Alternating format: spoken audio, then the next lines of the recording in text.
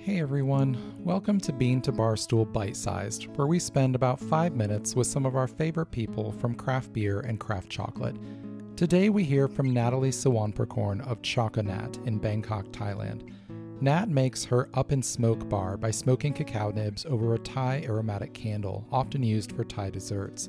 It's a wonderfully evocative bar, and your reaction to it will largely depend on whether or not you have a cultural familiarity with the smoke of this candle. I didn't, and it brought to mind bibliosmia, the smell of old books, quite a comforting and intriguing quality for this book lover. Listen in as Nat shares the story of this bar, how it was made, and its significance for her as a Thai chocolate maker.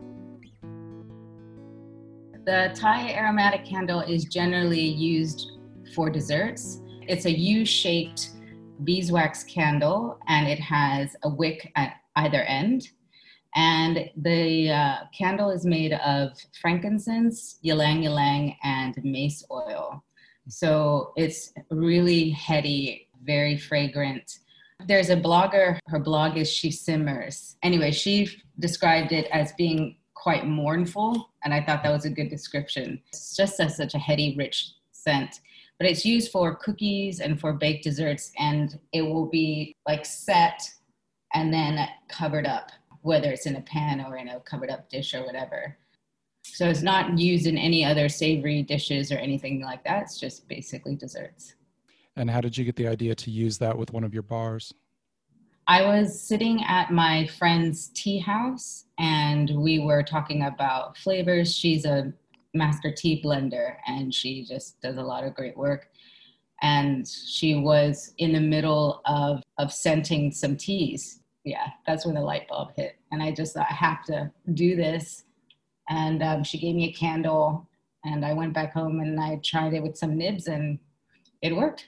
It's roasted nibs and then I just set it inside of it's like a 3-tier container, like a steamer basically. And I set the candle in the bottom and then there's racks of nibs and then I just rotate the nibs around. And then it's smoked over for many, many hours. What cacao are you using for that bar? Currently, I'm using Prachuap Kirikan, and Prachuap is on the southwest coast of Thailand. Flavor profile is quite mild.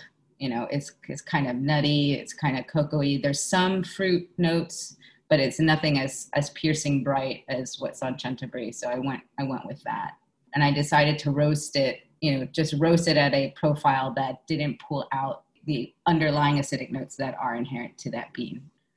And the smoke of this is a very specific flavor. Customers who love it are mostly Asian. There's some version of this smoke candle that's used within the region, and Westerners just don't get it. From people who are familiar with this flavor, what is the reaction? How do they respond to tasting that in a chocolate?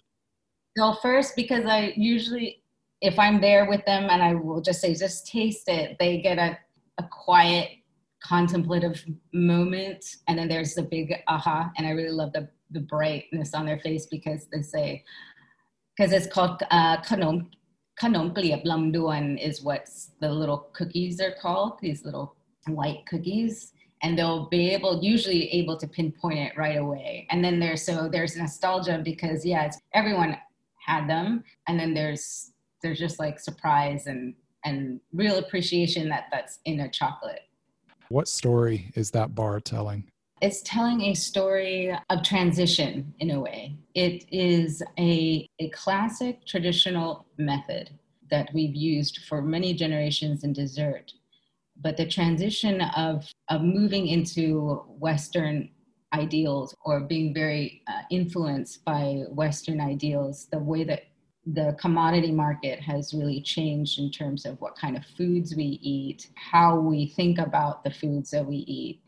I think it's so interesting that while we're an origin country and it's something that we've had for so long, chocolate is still a very new thing. So it falls within a realm of newness and of kind of Western ideology, like the Western ideas of chocolate. But then when you tie in together the resonance of a very ancient practice of dessert making and pull it in with chocolate, which is considered as new, there's a real cultural identifier then in that bar. It allows the person to think how their own culture, our own culture, can be infused in something that we consider to be a Western other, that in fact it has been and always will be a part of Thai culture, cacao, actually.